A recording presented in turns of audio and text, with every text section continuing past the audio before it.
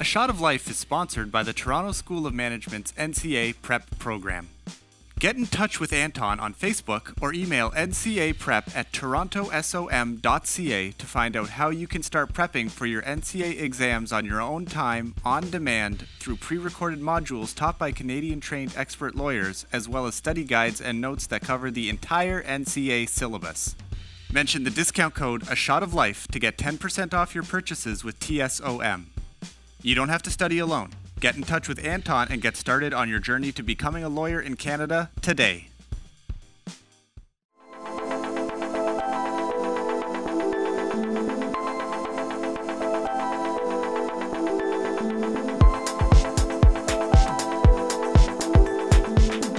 Welcome to A Shot of Life, a podcast aimed at highlighting the personal journeys of professionals and entrepreneurs in Canada, taking a snapshot of the person behind their professional title. I'm your host, Anton Haswell. On the show today is Executive Director of the NCA, Deborah Wolfe.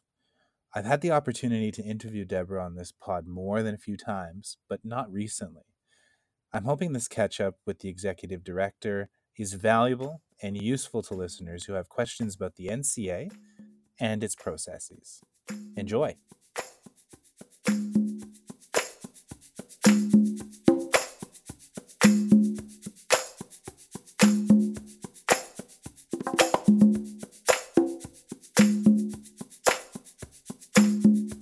Hi, Deborah. Hi, Anton. How are you doing? Great. Yeah, it's been a while. It's been, I don't know, maybe 6 months since last time we had an opportunity to speak on the podcast. As always, I'm very grateful and thankful that you're able to do it.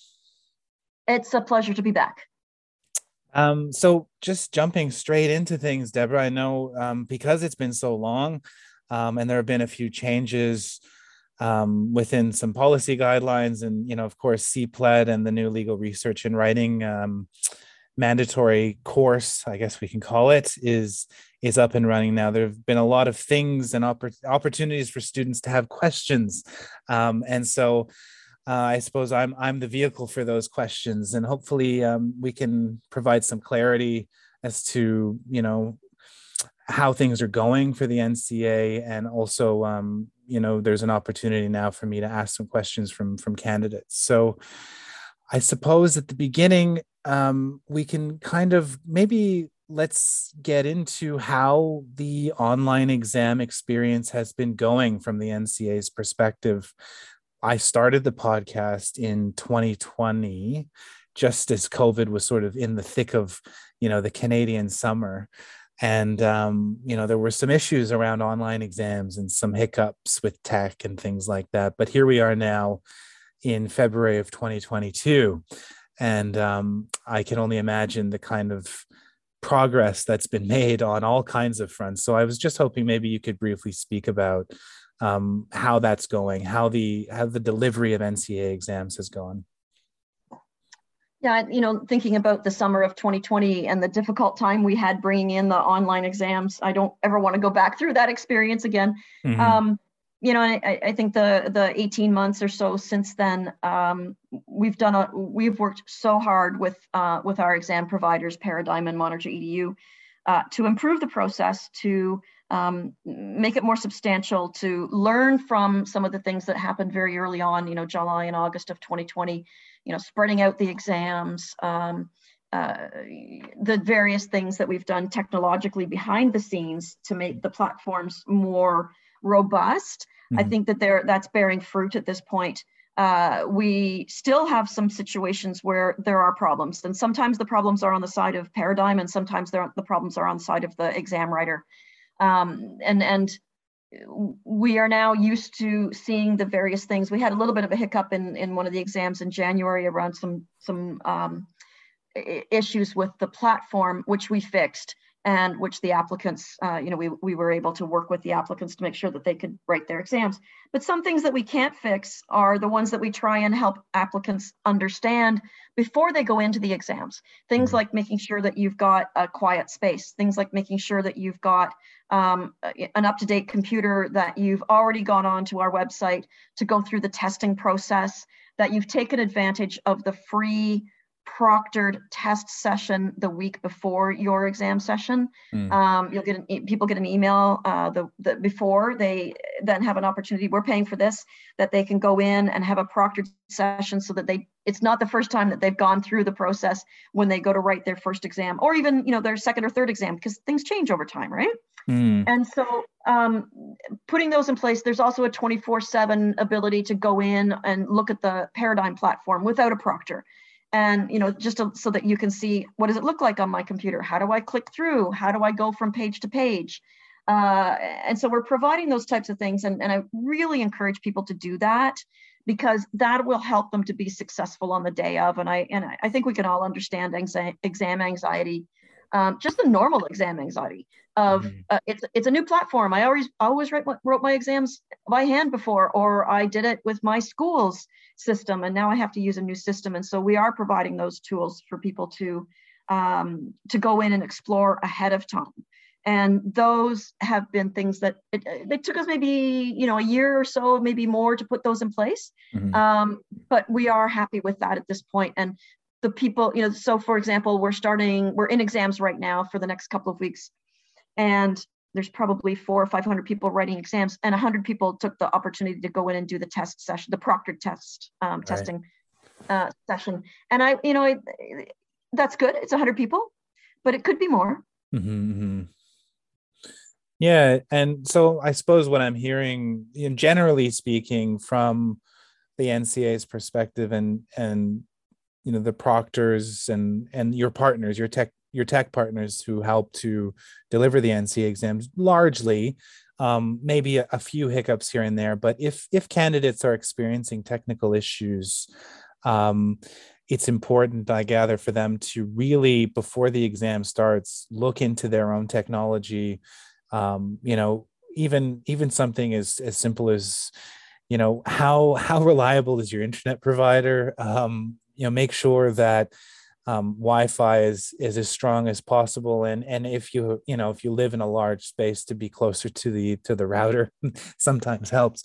But I think there are sometimes people who are writing the exams, and actually, it's an interesting question, I suppose I'll ask, is what do students have a recourse, or is there anything that they can do if the technical issue is found to be on their end, and for some reason their ability to complete the exam in the way they would have preferred has been compromised, and they haven't done well on the exam? I know that there were a couple of people saying, there's tech issues, but the NCA won't refund me, or whatever, just that's sort of a generic sentiment that some people came to me with.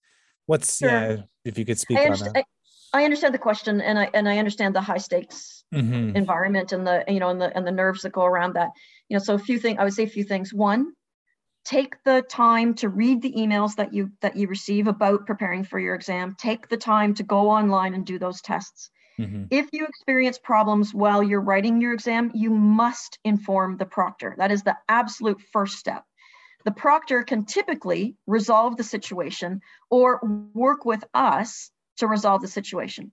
Another thing that I would say that is on the front end, do not, if it's a 4-day sitting, so let's say it's constitutional law and it's Monday, Tuesday, Wednesday, Thursday, do not book on the Thursday unless you absolutely have to, because if you run into a problem on Monday, we should be able to rebook you later in the week. If it's if it's truly a tech issue, if it's not a candidate that you're violating the candidate agreement in some way.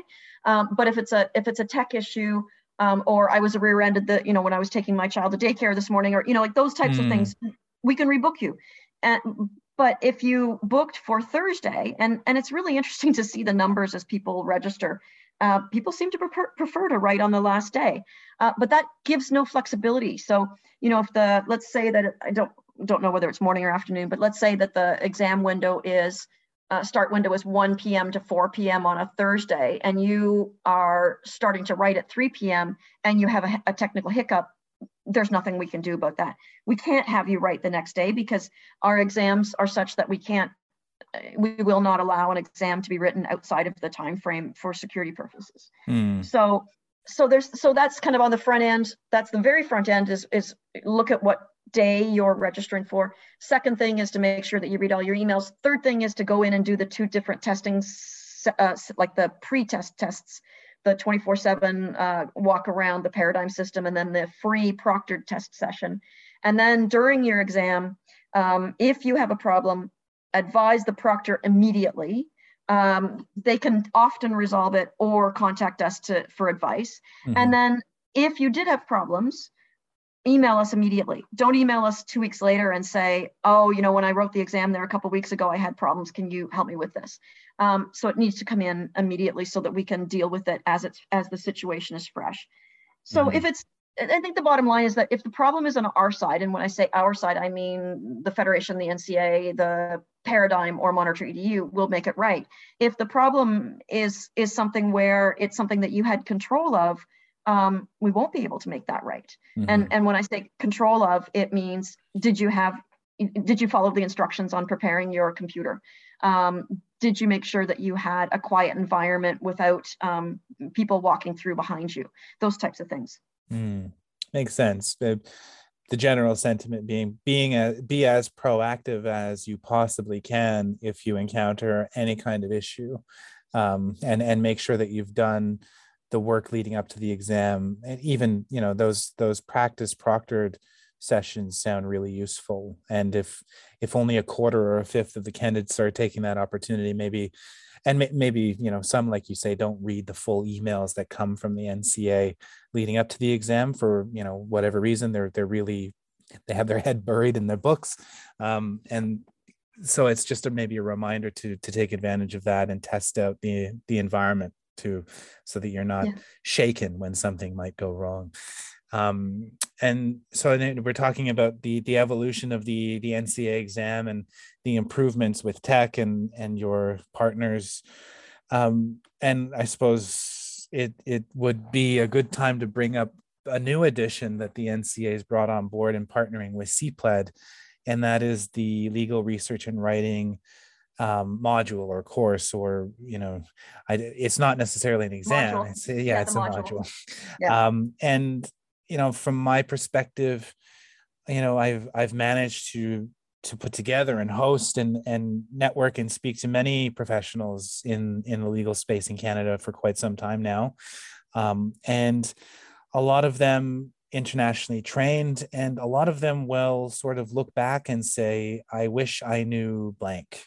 I wish somebody told me I needed to do XYZ. And invariably, one of those things is learning how to communicate effectively in the Canadian legal world and conduct the research required once a client comes to you. I think there are very well established and successful lawyers in foreign jurisdictions who come to Canada and rely a lot on their previous professional experience, which is excellent.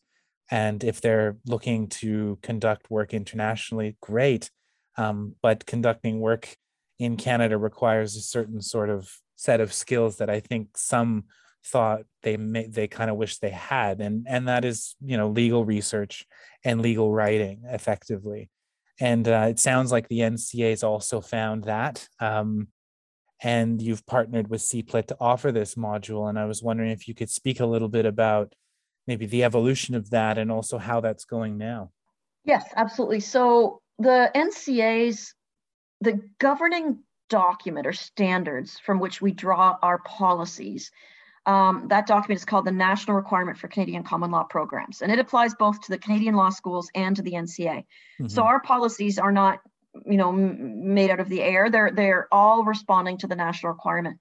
The national requirement lays out knowledge competencies, Canadian constitutional law, etc., and it lays out skills. One of the skills is Canadian legal research and writing. And so we actually hadn't been really doing anything about this. And so it was one of those areas that we still needed to bring in. And we made a lot of changes over the last 10 years. And so there's a value in gradually bringing in all of these different changes. But it was very clear to us that it was time to actually bring in this evaluation of this skill. But it was also reinforced by a review that we did in 2017 called the NCA Program Review that was looking at the success of NCAs in the bar admissions process and in practice. And exactly what you said, Anton, about the how important legal research and writing and the oral and written communications as a lawyer are, how key those skills are to success. And so what we've done in order to ensure that that national requirement skill is properly assessed is that we've partnered with CPLED. So CPLED is the organization that provides the bar admissions program for Alberta, Saskatchewan, Manitoba, and Nova Scotia. And they offer a variety of modules within that program. And they're mostly online now. I don't know if they've gone back in person, but we've partnered with them for an online module for Canadian legal research and writing. The benefit of partnering with CPLED is they know what they're doing. They're highly effective and efficient, high quality organization in terms of delivery of these types of programs.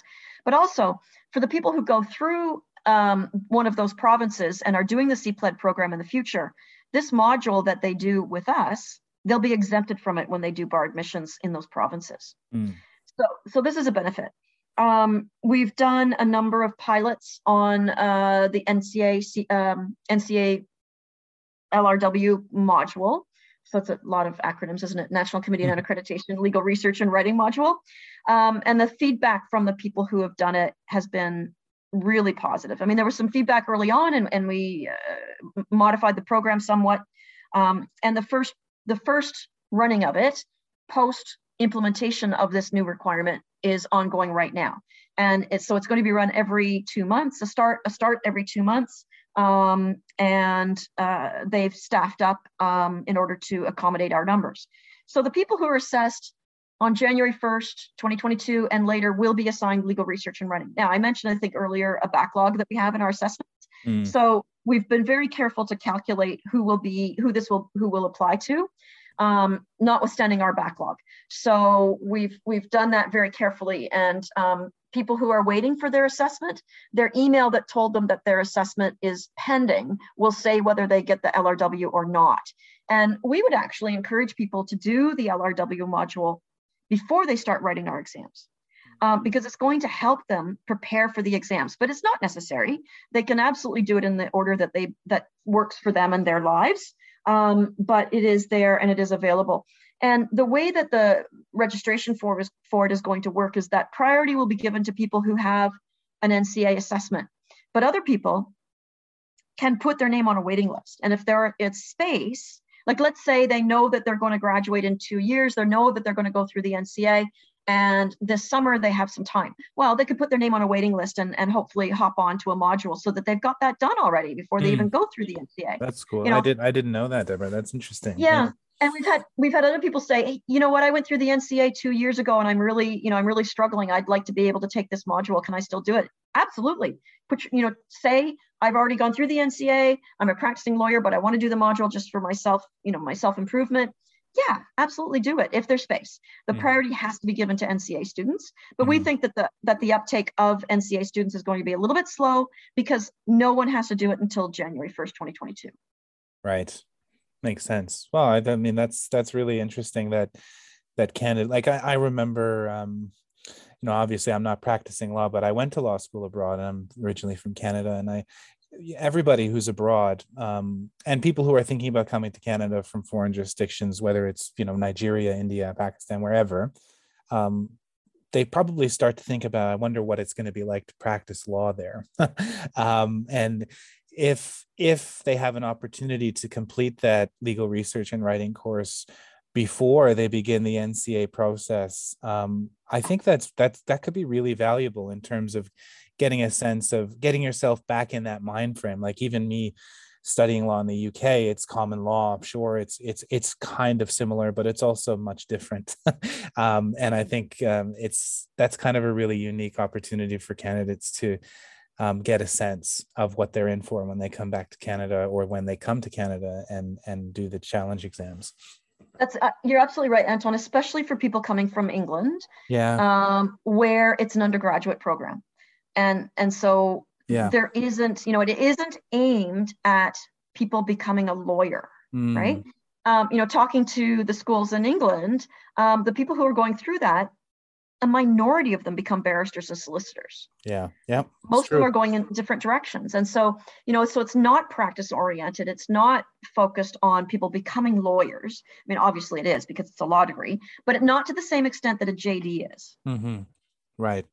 Yeah. I mean, that's the fundamental difference is an LLB would be an undergraduate degree in the UK, whereas a JD is a postgraduate practice, preparing individuals for practice. So I think it's an academic degree. I don't want to make it sound like it's a vocational school. It is an academic degree, and it is in a university, and so there's all of that around it. But Absolutely. It is, yeah. Yep. Yeah. I can completely vouch, believe me, for studying law abroad, and it's just one of those things, and there I do speak to individuals who are studying law in the UK, and there's always invariably questions on advice for the NCA process, and far be it for me to give too much advice to anybody, as everybody's experience is unique. But one of them I always say is always keep half an eye on Canada, monitor what the policy changes are with the NCA, even when you're in the UK or Australia or in the States. But now that there's this opportunity to do this course, I think it would behoove people to really look into maybe putting themselves on a wait list and getting that experience, getting a sense of things before they really embark upon the NCA journey. I agree. Mm-hmm. Yeah. So I suppose I briefly, Deborah, there have been some questions about the allotted hours for exams. Now, I suppose I can provide a bit of history there and you can piggyback on it, but prior to COVID, all exams were written in person, and all in-person exams, all NCA exams were 3 hours in length.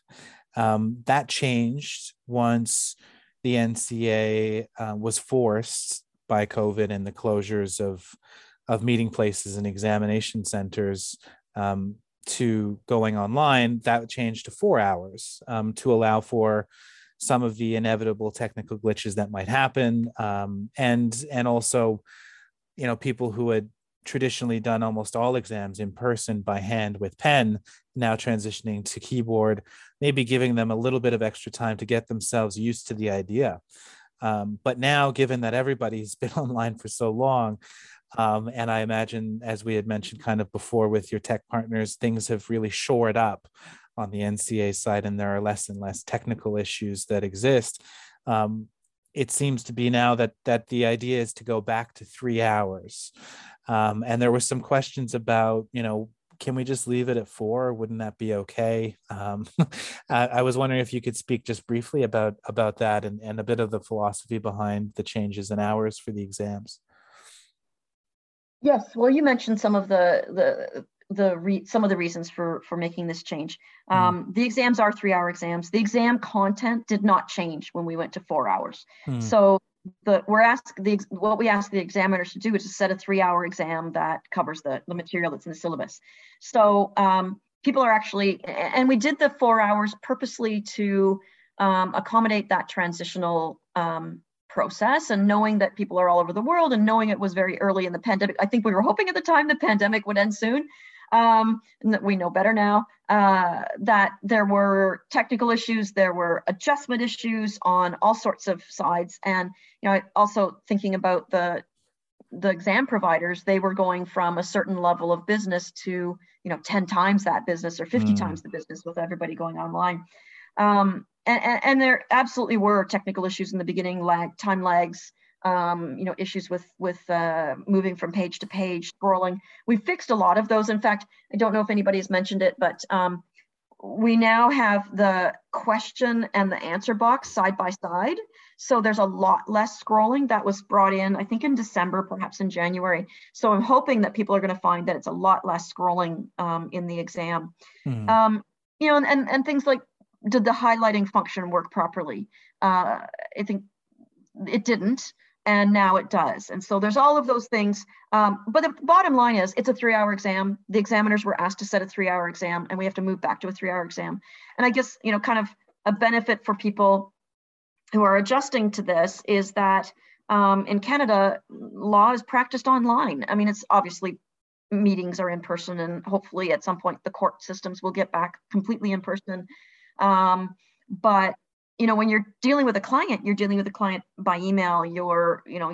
Most people are going to be doing a lot of their materials themselves on their computer, and so it's looking forward to that, and taking into consideration that is what they have to do now. I think also, when we're looking at a lot of the people coming through the process, we have such a diverse body of students, if we want to call them students, coming through the NCA, from 20, 21-year-olds who've graduated from high school and then did a 3-year law degree in England, to people who are much more senior in the profession. And having a certain type of exam may benefit some people, and another type of exam may benefit other people. And we just find that the online exams have so many benefits in terms of the flexibility and the ability to offer these exams around the world to people in where they are, that we're going to stay with it, and we have to make sure that it is an equivalent process to what we used to offer. Right, that makes sense. Yeah, I think that clears it. I mean, to be fair, with I totally understand the exams, even in law school when I was there, it's sort of a synonymous thing. Law exams are 3 hours, and it made sense to extend to 4, but I suppose I kind of always figured it would eventually get back to 3. And, like you say, the world's moving in an ever more technological way. And,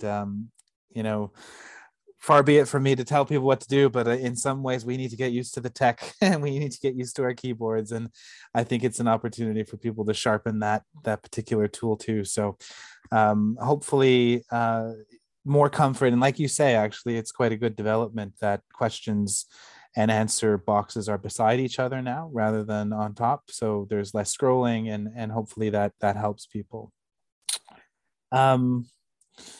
I was wondering, Deborah, if you could speak a little bit about, and I kind of think I asked you maybe a year, maybe longer ago, about the amount of people who are applying to get their assessments with the NCA. And you had mentioned a number that was much bigger than what I expected. I think even now, the volume's there, as I'd imagine, and I don't know the number, and you hopefully you'll be able to tell me. But the reason I'm asking is because a lot of people ask me, what's with the wait times? Some people can get a little bit agitated that they've submitted their application at such and such date and I still haven't heard.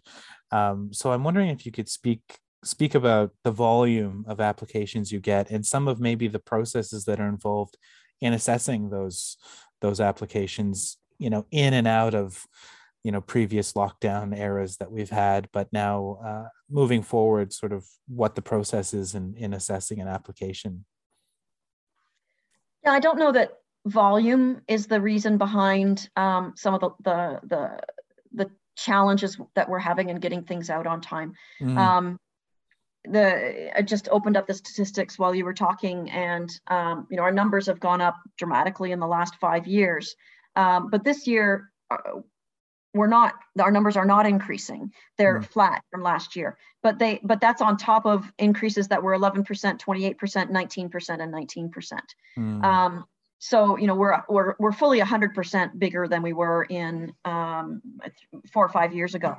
So there's situations around staffing, but most of the issues around staffing were communications as opposed to around assessments. I think the real reason that we have issues with our timelines on producing the assessment is that the pandemic has really affected our ability to perform work in the office. And so Ontario had more lockdowns than many other locations had. And we're not an essential business. And we're able to do many, many things at a distance, but there are a couple of really key things that we can't do at a distance.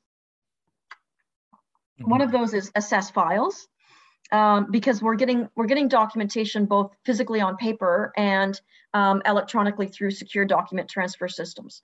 But the actual assessment that's done by my team is done on paper with a file. And then the other thing that we can't really do at a distance is issue the physical certificate of qualification, the very last step of the process.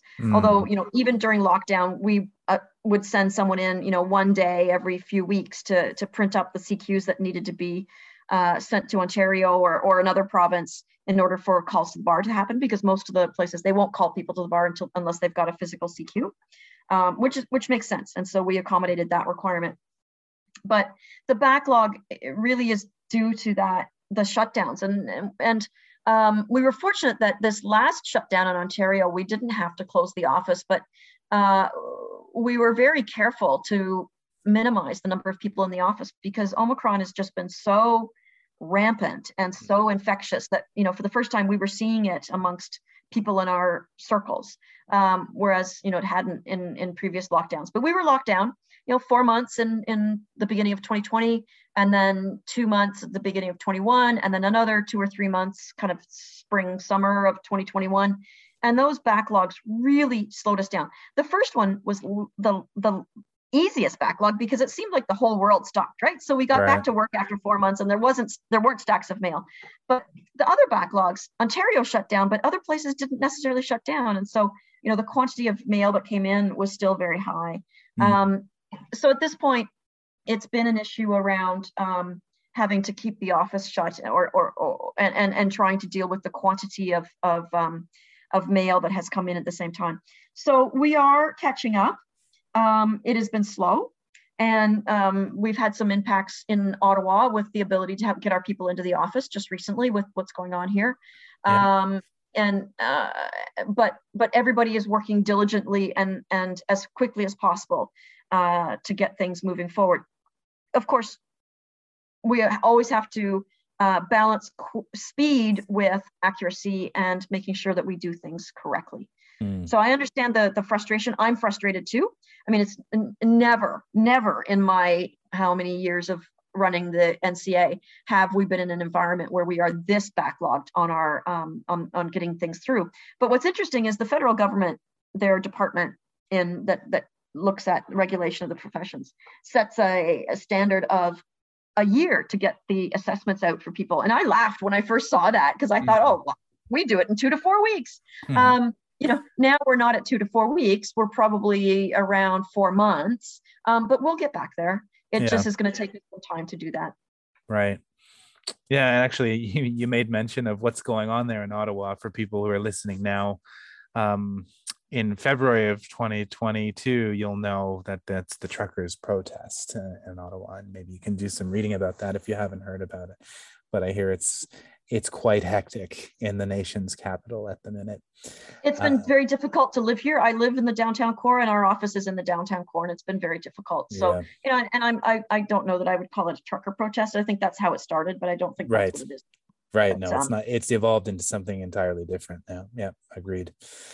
So we spoke a little bit about the backlog and assessments, and I think it largely makes sense. The lockdowns, they kind of compound upon each other, and coupled with increase, as you say, in the past 5 years of 100% in volume, I think eventually that's what leads to that. And it sounds like the NCA is committed to getting back to their traditional wait times of 2 to 4 weeks. And I think you'll get there. So I guess on the flip side of that, I was wondering, and some people had some genuine curiosity about the journey of internationally trained lawyers when they come to Canada and they go through accreditation. Are there any statistics kept by the NCA in terms of how many of those candidates successfully complete their journeys, or satisfy the requirements that are set out in their assessments and go on to licensing, or not? Yeah, I mean, we don't publish statistics just because they're around, there's issues around interpretation of them. Right. But, as I said, we hit just about 3,500 applications last year, and our year is July 1st to June 30th. And it'll be about the same this year, about 3,500, unless there's a big increase over the next few months, and I don't expect that. It'll be about 3,500 again this year. Last year, we issued just over 1,500 certificates of qualification. So in one sense, you could say, oh, that's that's not even half of the people going through are getting their certificates. But I think what's important to remember in a situation like this is that there's a time lag. People are given 5 years to go through the process. And if we were to look at the median time to get through the NCA, I think we probably around 18 months would be the median time. Some people can make it faster, and then a lot of people take a lot longer. They've got a lot going on in their lives. If they're immigrating to Canada, there's settlement issues. If they're overseas, they're still working and preparing to move to Canada. If you just graduated from law school and came back to Canada, you are paying off whatever, maybe school debts or those types of things. You've got your life. And so, as I said, that median time frame to earn your CQ is probably 18 months of the people who earn their CQ. That doesn't take into consideration people who don't earn them. And then, of course, not everybody is given the opportunity to even go through the process. There will be people who we say, I'm sorry that your qualifications really do not allow us to give you the opportunity to sit our exams or even complete your requirements through law school. And in cases like that, their options would be to choose a different career path, or go back and earn a JD, in which case, a Canadian JD, in which case they wouldn't go through the NCA, or maybe go someplace else where they can use that degree. So some people don't even go through. Now it's a small number, but it's not a trivial number of people who are not allowed to continue through the process. Right. Well, that's interesting. It's always, and I think I can understand why, statistics, if they're published, they're always open to interpretation, and there are certain reasons of why 3,500 is actually quite a healthy number. As you mentioned it, I'm thinking, geez, if that's year on year, that's 7,000 in 2 years, and how many lawyers are going to be in Canada. But things take time, and lawyers now are also retiring, and so there's this endless cycle of new lawyers coming in. And it's interesting that it's quite a lot of internationally trained lawyers now getting through the process and eventually being called to the bar. I suppose you don't have statistics necessarily on the licensing success of candidates, or do we? No, that would be something that the law societies would have to produce. And for us, we're not focused on supply and demand. We're not. No. We have no numbers that we're aiming for. We're not a regulatory body, but we serve regulatory bodies, and our role is not to say we're cutting it off at this point. Our role is to deal with the people who come forward, assess their qualifications, and for those people who complete their assigned requirements, issue them their certificate, regardless of the number. Right. I think that's important, actually. It's sort of a small little aside from you, Deborah, but it is important because I think some people, I mean, even myself, when I was looking at the NCA, it's not quite, some people aren't quite sure what the role is of the NCA. And as you mentioned, it's essentially an accreditation body, and you service everybody who comes to you, and you will assess the application from everybody and give an answer to everybody. And what they do with that assessment, whether they choose to go through the NCA process ultimately, whether they're getting licensed, how they proceed in their profession is sort of beyond your remit, right? It's not necessarily your concern. Your major concern is to get assessments done and ensure that people, once they go through the accreditation process, meet the national requirement. Yes and no, Anton. I would say that I am concerned about the success of NCA certificate holders in the bar admissions process. Right. Because, if we're not preparing them for success, then we're not doing our job right. So right. I am interested in that. But I'm also interested in making sure that people who come through the NCA are meeting are meeting our requirements. Right. And so there's making sure that the requirements are matched up with what the needs are in bar admissions, and those standards that what the national requirement says that people need at the end of their JD, their Canadian JD, or at the end of their certificate journey, that is preparing them for those next steps. So I'm very interested in that. Yeah, and I suppose the implementation of the CPLED legal research and writing module can point to that, and sort of helping to continue to advance the skills of candidates so that they're more and more successful when the time comes. Now, sort of getting to the end of the list of questions and topics that we were going to discuss, Deborah, is one of our favorite and an evergreen topic. It's the issue of distance learning and online education. We don't have to spend too much time on it because I know we have done. I just, again, there are some questions about it. There are, as we go into the future, there's going to be more and more accepted avenues of obtaining a degree through online means. Let's put it that way. And a lot of people are wondering, how come my distance learning education isn't acceptable in the NCA's eyes? So just briefly, Deborah, if you could touch a little bit on online learning and how the NCA's adapted to the new normal given COVID. So again, I'm going to go back to the national requirement and what it states in the national requirement and what it stated in the source documents that that were prepared around the time that the national requirement was developed in 2008, 2009. Mm-hmm. And there were a number of really basic things that were decided. A law degree needs to be 3 years or equivalent credits, which is about 90 credits, depending on how you define a credit. Mm-hmm. That the law degree needs to be primarily in person or through instruction that is interactive with the professor and the student. That primarily means 2/3. Mm-hmm. So, and that there was a recognition at the time that online learning was in its infancy. Remember, this is, the standard was written in 2008, 2009. So I think we would all agree that it existed, online learning existed, but in no way does it look like what it looks like today. Right.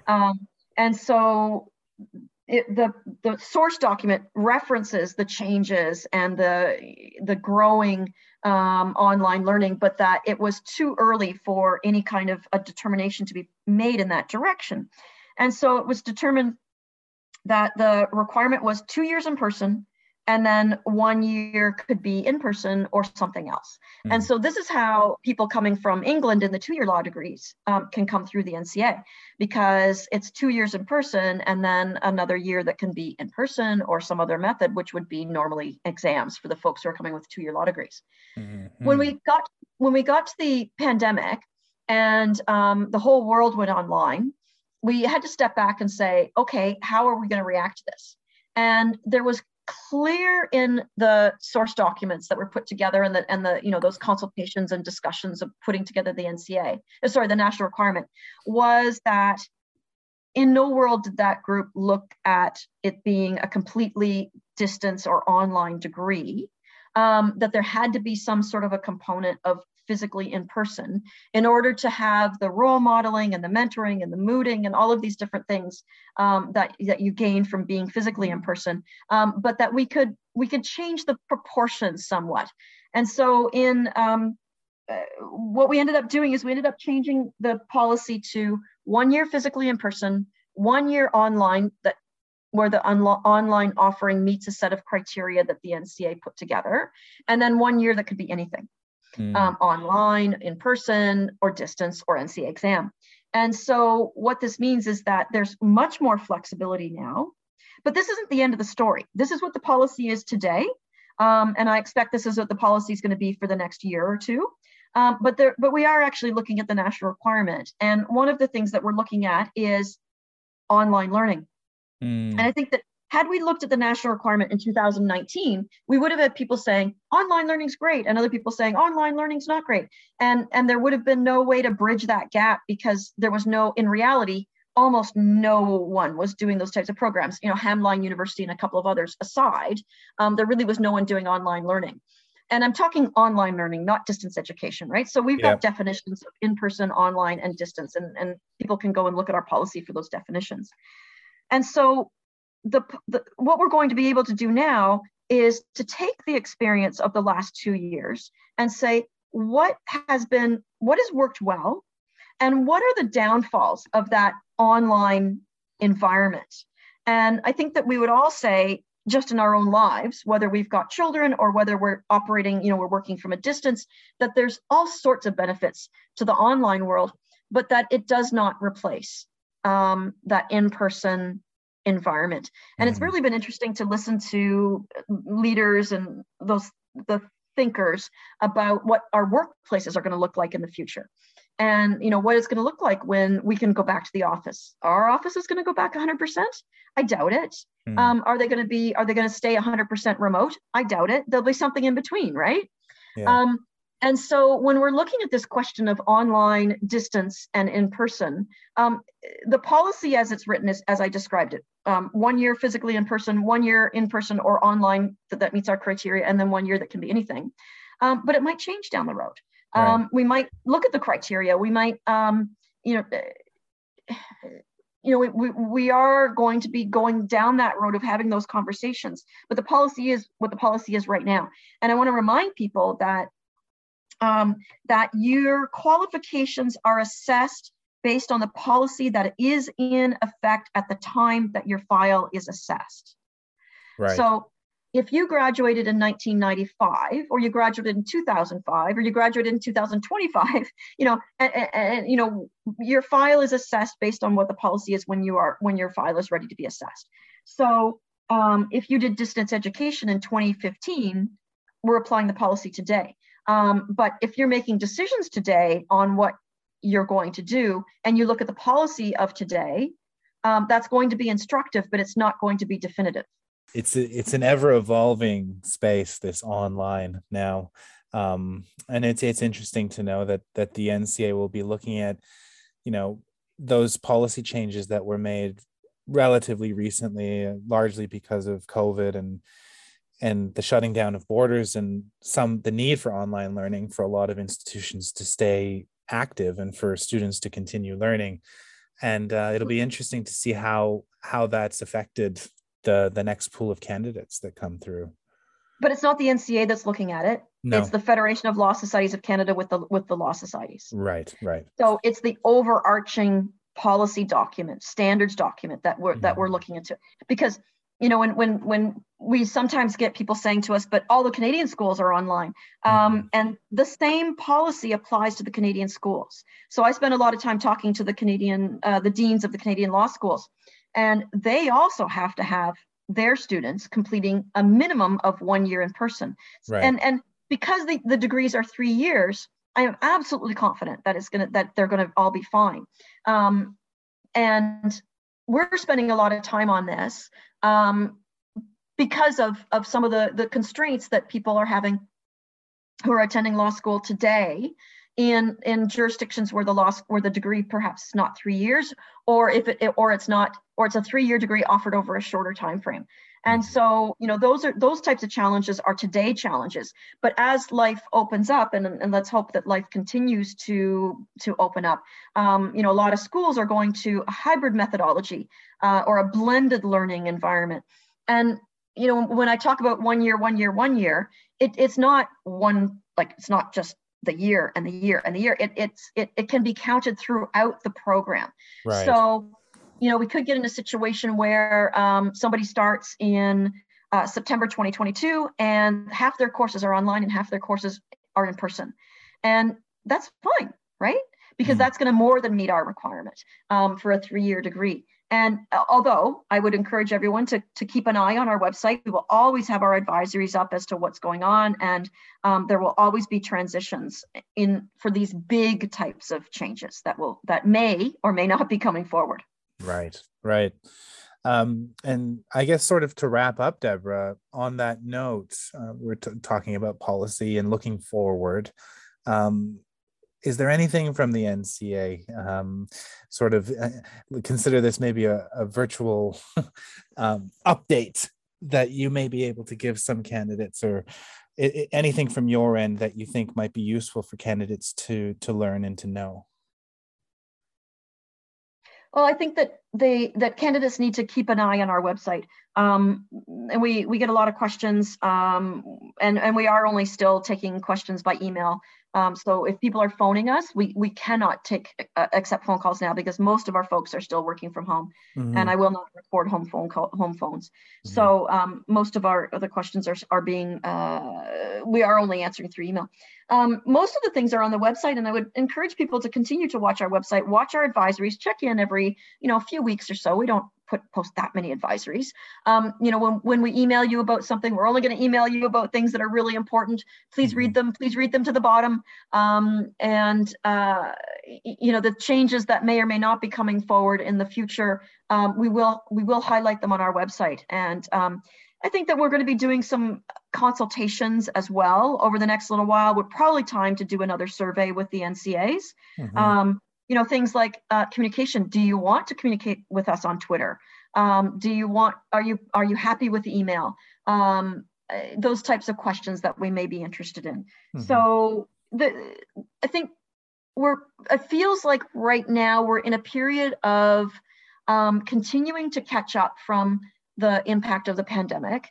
And the focus has to be a fair bit on that so that we can come out and get back to our timeframes, and then have, again, that focus on improvement and, looking at are our assessment methodologies the right assessment methodologies? Is a written exam appropriate for someone who's going through the NCA? And maybe we'll bring in some other options. Maybe there'll be, a fewer number of law school style exams, but maybe there'll be an OSCE, some sort of a skills-based assessment. I don't know. I mean, we're looking at all sorts of things. And when I say we, it is the bigger we. It is the Federation with the law societies, with the NCA there at the table. So it's because anything that we change in that area in terms of those bigger competencies or the more overarching competencies and skills and those policies have to apply both to the Canadian graduates and to the NCA. Great. So, yeah, I mean, for everybody listening, I suppose continue to check the website and continue to check that advisory section as things continue to evolve. That's sort of the first place to go, even prior to sending an email off. In most cases, perhaps, unless they're very personal, very unique questions, most questions can be answered by reading through policy documents and checking out the advisory pages and other resources that exist on the nca.legal website. Correct. Well, thank you for that plug there, Anton. Yeah, you're welcome. Well, Deborah, it's been a while. Hopefully we can catch up in a shorter time frame than 6 months from now to see how things are going.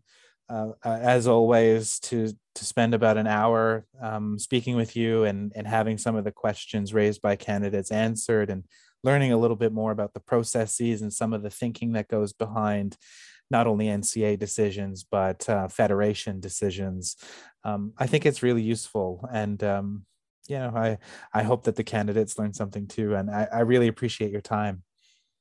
Well, Anton, it's really valuable to do these, and the fact that it's reaching students and they can hear these explanations and they can, direct their questions through you, I think is really valuable, and I appreciate you doing this. And so I wish you well. I wish all of the students well who are going through the process, and success on their exams and their other processes. Great. Thank you, Deborah. Thank you.